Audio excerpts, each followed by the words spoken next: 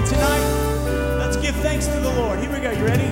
Give thanks to the Lord, our God and King. His love endures forever.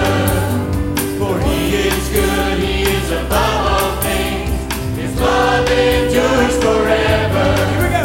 Sing praise, sing praise. With a mighty hand. With a mighty hand and an outstretched arm. Come on. His love endures forever. And for the life that has been reborn, His love endures forever. We'll sing praise. Sing praise, sing praise, Sing praise. sing praise, sing praise. Forever God is faithful. Here we go. Forever God is faithful. Forever God is strong. Forever God is with us. Forever. Forever God is faithful. Forever God is strong. Forever God is with us. Forever. Lord, Forever. from the rising. Here we go. You ready? From the rising to the setting sun, His love endures forever. And by the Grace of God, we will carry on. His love endures forever. we'll sing praise. Sing praise, sing praise, We'll sing praise. sing praise, sing praise. Yeah. Forever God is faithful. Forever God is strong. Forever God is with us. Forever. Forever God is faithful. Forever God is faithful. Forever God is strong. Forever God is with us. Forever.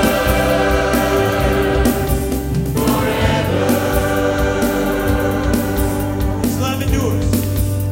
His love endures forever. His love endures forever. His love endures forever. Come on. His love endures Come on, forever. church, sing it out. Forever God is faithful. Forever God is strong. Forever God is with us. Forever. Forever God is faithful. Forever God is strong. Forever God is with us. Forever. Forever.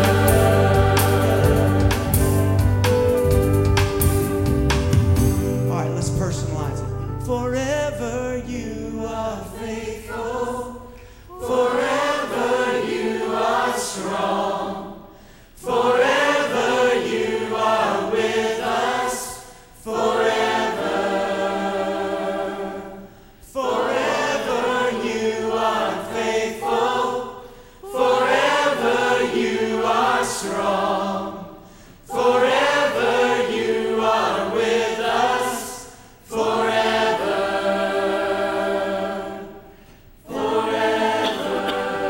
Lord, we believe that in this place tonight. We're very grateful and honored to sing your praise, to know that you are a forever God.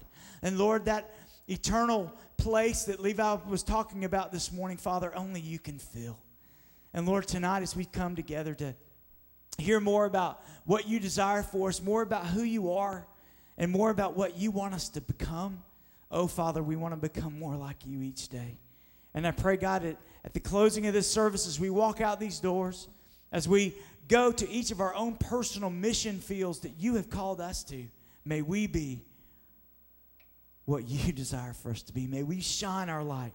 Lord, even those discouraging times, may we shine our light. Even in those times when we don't understand, may we keep shining the light that you've given us to shine, so that all may be drawn to you. In your precious, holy, holy name we pray. Amen. God bless you guys. You can be seated. Choir folks, band folks, you guys can head off. Just going to tell Daniel, if he'll let me hold that stone, I'll find out if it's a diamond for you.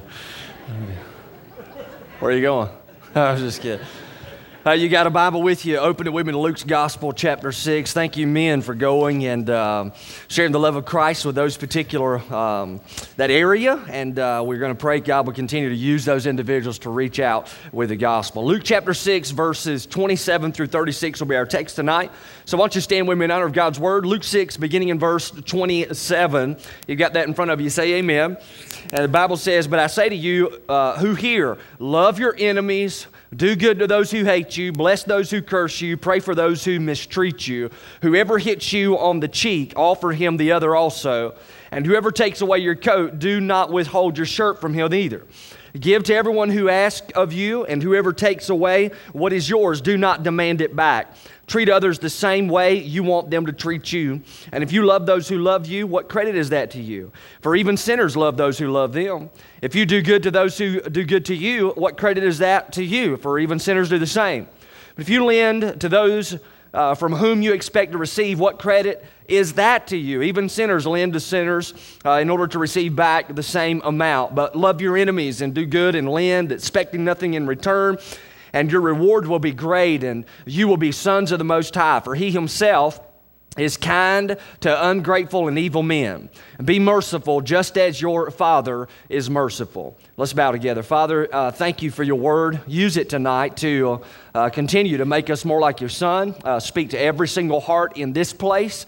And continue to equip us to go forth with the good news of the gospel, living as kingdom citizens, seeking to help others understand who you are and to share the light of the gospel. And God, I pray as we continue to be astonished with the life and ministry of Jesus, that it would motivate each one of us to live lives set aside for your name's sake and for your glory. And God, we thank you for what you're doing in this church family. Thank you for the 3 individuals who gave their heart to Jesus this morning.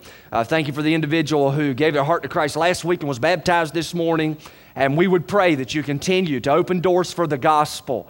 And we would be boldly proclaiming truth, that lives might be changed and that we might be disciples that live in such a way that honors you and that glorifies you, and that you would look down upon this fellowship and be pleased with us as we faithfully serve one another for your name's sake. In Jesus' name that we pray. Everybody said amen, and you can be seated. Luke's Gospel, as we continue the subject series entitled Astonished. Well, the message of Jesus outlines for those who would be part of his community how they would live.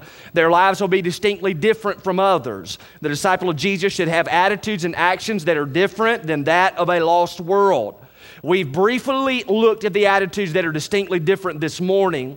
The true disciple understands his or her great need for God. Blessed are the poor in spirit, Jesus says.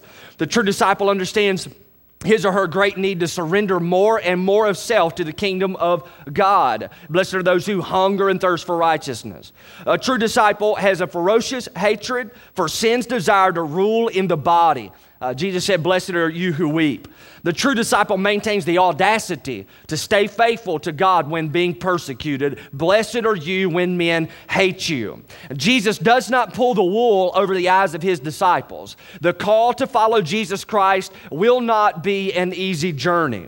In fact, Jesus says to his disciples in another place in the Gospels, "I send you as sheep among wolves." That doesn't sound promising. In fact, it doesn't sound safe. Well, the life given to Christ, life following Christ is not a safe life. Paul the Apostle speaks about the Christian life as being hard-pressed. In 2 Corinthians 4, he says, "We are afflicted, we are crushed, we are persecuted, struck down, we are," listen to this, "always carrying about in the body the dying of Jesus." Paul's heart in Philippians chapter 3 and 10, he says that I may know Jesus Christ and the power of his resurrection and the fellowship, listen, the fellowship of his sufferings. You know, it's interesting whenever I read that text, and that's actually imprinted on a picture that is in the office here at the church. that I might know him and the power of his resurrection. I can get down with that. Can't y'all need some more power? But then the Bible says, and then the fellowship of his sufferings. Now, I didn't make the picture that's in my office, but I do note that phrase is actually not on the picture. So whoever put that together, they were like, let's not put that part, the suffering part. But indeed, apart from suffering for the sake of God's name, we fail to deepen our knowledge of Jesus. Jesus knew that anyone who lives for eternal values will be in trouble with the world's crowd. But how do we live when we face persecution? How are we supposed to look completely different than those who are outside of the faith? Or we could continue with our thought from this morning, what does a genuine disciple look like? Now tonight, I think God is going to speak to many of you on how you should be responding to those who stand as enemies in your life in the workplace, as enemies in your life in the home, as enemies in your life in your neighborhood. So I want to encourage you to listen closely to what the Lord may be speaking to your heart tonight. How do disciples of Christ live? A couple of statements I want to give you. First of all, we must actively favor bullies of our faith. We must actively favor bullies of our faith. Now, most of us have experienced a bully in our lives before. I know I have, people picking on me, always picking on me. There were two bullies on my elementary school bus. They were older than me. They were also meaner than me. And one day they came up to little Levi. Can you picture him on the bus? I wasn't tall until I graduated. I was just a little boy. And they told me, we're coming to your house this afternoon to beat you up. And that's the G-rated version of what they actually said. I went into the house all kinds of scared, nervous as a cat. Ran up to my mom, because your mom is always there to comfort you and to protect you and, help you in times of great distress. So I said, Mama, these two guys are picking on me on the bus, and they're coming to beat me up this afternoon. They told me to meet them out in our front yard. What should I do? And my mom said, go outside and wait on them.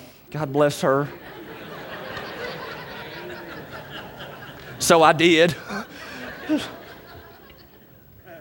Y'all want to know what happened? Nothing. They were so scared of me, I flexed and they ran.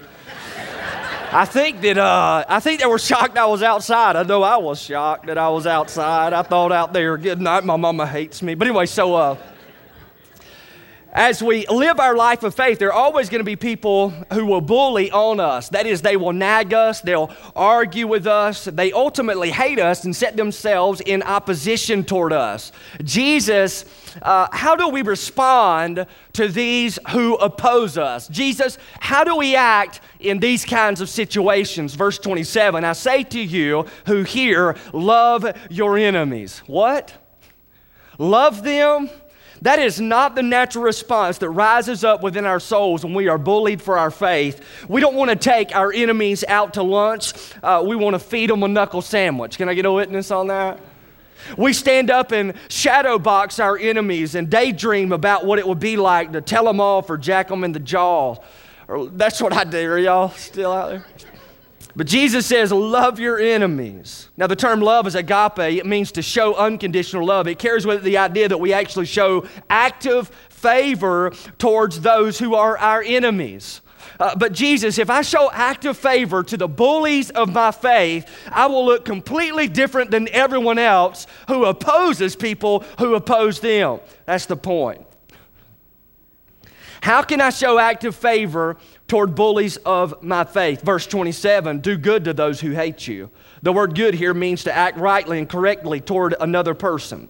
The term hate speaks of disfavoring a person. Those people who hear you are a follower of Jesus Christ and they begin to bully you and show disdain for your lifestyle in Christ, don't show disfavor and disdain back towards them.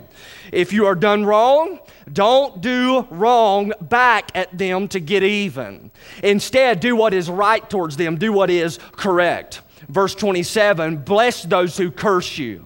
Now, the word bless is the Greek word eulogeo, where we get the English word eulogy from this term. Now, we normally think of giving a eulogy at someone's funeral. I know what some of you are thinking of. I wish there was a funeral happening for my enemy, right? Give a eulogy there. But the word curse means to systematically tear you apart with vile and vicious language. This can actually be cussing. This can also be sarcastic remarks concerning you and your faith in Christ. So what do disciples of Jesus do in this kind of situation? Well, Jesus says we bless them. That is, we speak good words. We don't respond to cussing with cussing, cursing with cursing. We respond with good words. Is that all, Jesus? Verse 28. Pray for those who mistreat you. The term mistreat speaks of being maliciously used by another person. That is, you are completely taken advantage of. Have you ever been taken advantage of? I know I have before. How do we respond? Prayer. We pray for those who maliciously take advantage of us. We lift them up to the Lord. And then we can say, okay, Jesus, that's it, right? I mean, that's as far as it has to go, right? Verse 29, whoever hits you on the cheek, offer him the other cheek also. You know, some people are like, you hit me on the cheek and I'm going to turn another cheek, it's going to be yours. Think about that. Now, I'll be honest with you, I dug into that word hit. I really wanted it to mean something other than punch you in the face. And guess what I found out that it means? It means to punch you in the face. It's literally what it means.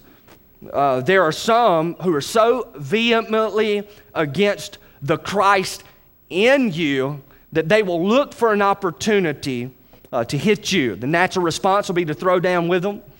However, that's not the case here. Jesus is like, let them hit you in your jaw and then offer your other jaw.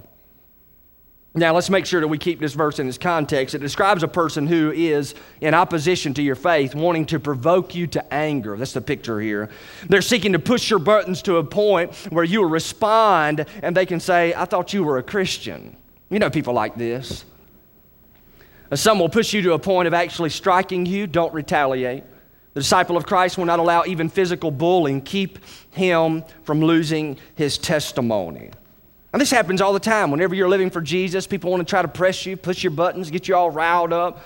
And that most often happens in the context of family, those who know you the best. Maybe they don't have a personal relationship with Jesus, and so you begin to live for Christ, and then they get around you at some social function, some family get-together, and they just want to push you and irk you and try to get you all riled up. And as soon as you lose it, that's when they say, man, I thought you were a Christian. That's their goal. Jesus says, man, don't retaliate. Don't allow them to push you to a point where you end up suffering your own testimony. Verse 29. Whoever takes away your coat, do not withhold your shirt from him either. Now, the word take speaks of grabbing something in suspense. Remember when you were a kid, you might grab another kid's hat and hold it up in the air. Y'all remember this? And so what you're doing is you're holding it up in suspense, and then you throw it to your buddy back and forth, and you're kind of bullying your friends. See the idea here? Jesus is like, there will be some who so hate your faith in me that they will take away your stuff and hold it in suspense, all to get you to respond negatively. So don't give them the opportunity. Instead, give them your shirt too. So what is the overarching principle of this text? We must actively favor bullies of our faith.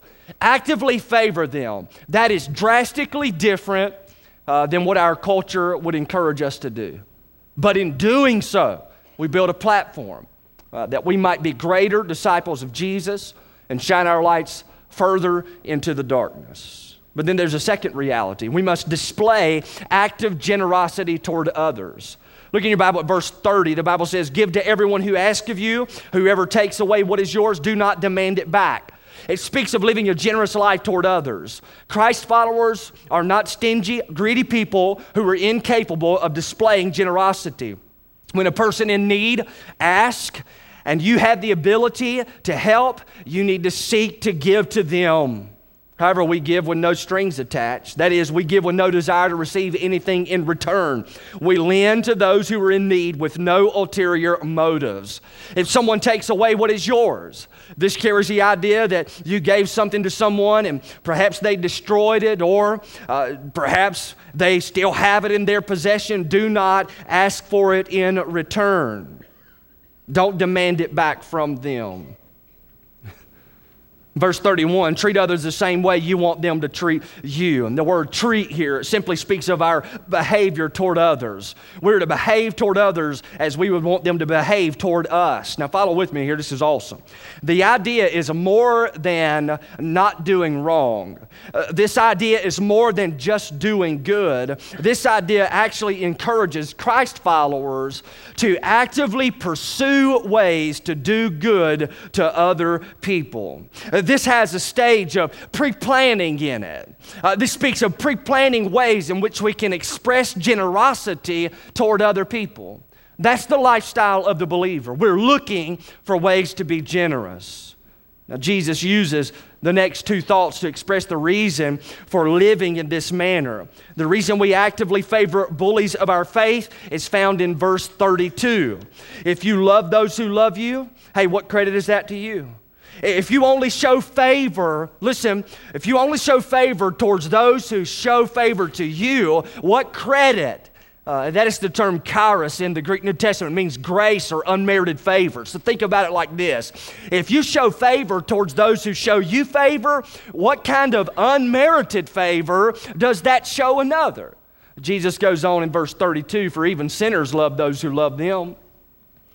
So now Jesus is saying that if all we do is show favor to those who show favor to us, we are living by no different principle than those who are outside of the faith.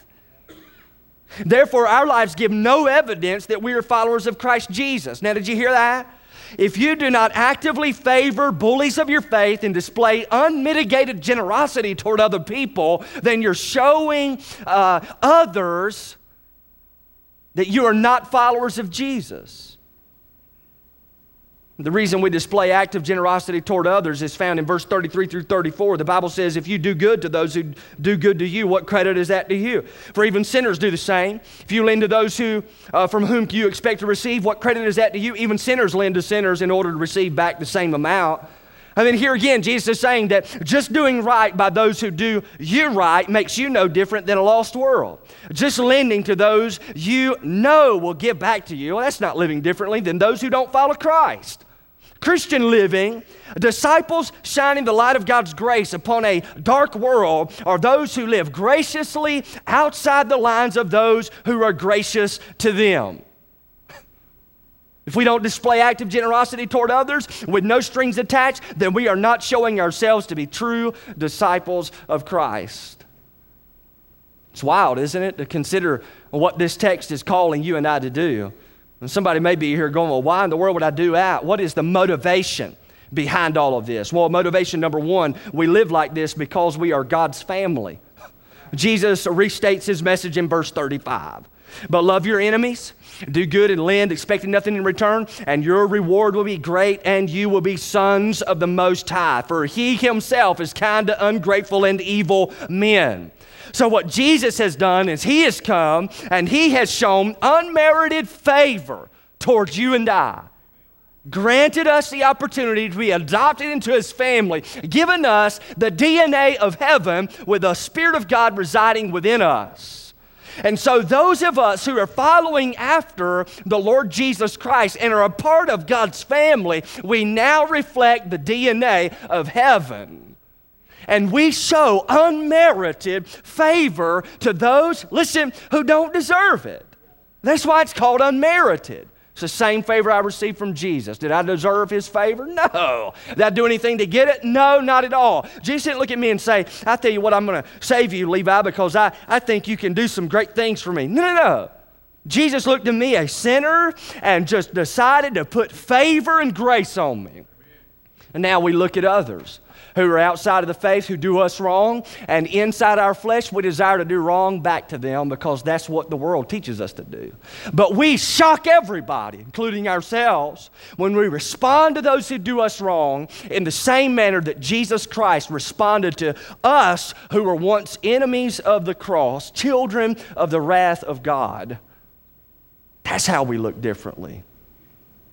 So we're God's family. That's why we act like we do. I could kind of say it like this, act like your daddy.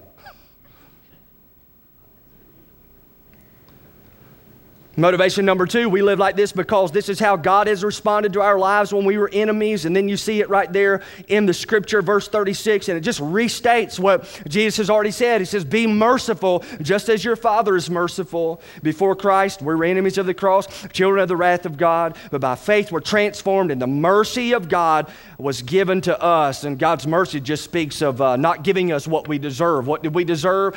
Death, damnation, and hell. But God chose not to give that to us. Instead, He gave us mercy. And therefore, as ones who have received such unbelievable and unforgettable mercy, how could we live any differently toward others? So we actively favor those who put us down in the faith. We display active generosity toward others. It is in this activity of life that we stand apart as His true disciples. As we live this way, we shine like never before. Isn't that awesome? Let's pray. Father, thank you for your word. Help us.